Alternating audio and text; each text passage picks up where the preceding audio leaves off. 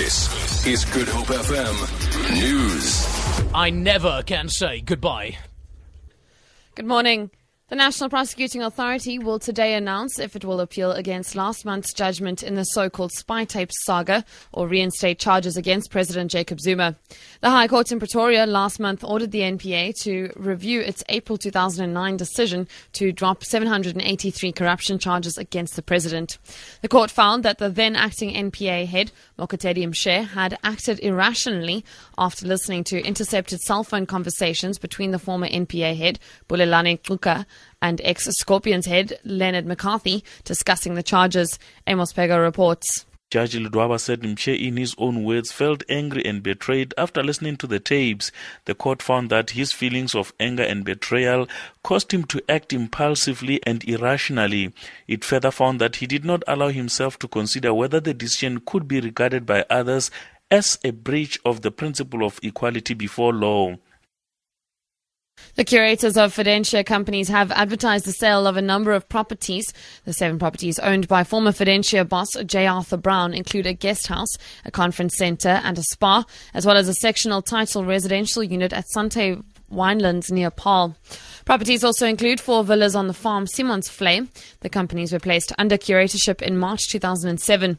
The curators have invited bids to buy the property to be submitted by the 4th of July. Brown is serving a 15-year sentence for fraud. The trial of a man from Springs, east of Johannesburg, and his wife is set to begin in the High Court in Pretoria today. The man, dubbed the Springs Monster, allegedly held his family captive, tortured and abused them for nearly a decade. His wife was arrested after it emerged that none of the children attended school. The couple may not be identified to protect their children. Leila Magnus reports. The couple will face 21 charges relating to the abuse of their 5 children, aged 2, 3, 4, 11, and 16, as well as charges of rape, attempted murder, assault, and the possession and dealing in drugs. The man was arrested after the couple's 11-year-old son escaped and raised the alarm. Moving abroad, postal ballots will decide Austria's presidential election after polling station results from yesterday's vote gave the far-right candidate a slender lead. Norbert Hofer of the Freedom Party was slightly ahead of his rival, Alexander van Bellen. If elected, Hofer will be the first far-right head of state in the EU. A key election issue was Europe's migrant crisis, with Hofer's Freedom Party running an anti-migration campaign. The BBC's Bethany Bell reports.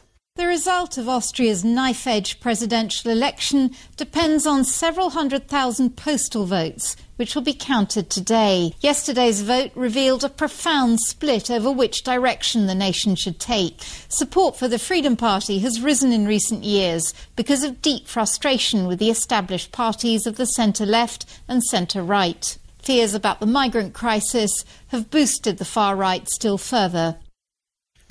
The rand is trading at 15 rand 61 to the dollar, 22 rand 66 to the pound, and 17 rand 53 to the euro.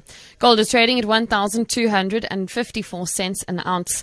Brent crude oil is trading at $48.45 to the barrel. For Good Hope FM News, I'm Vicky McCullum.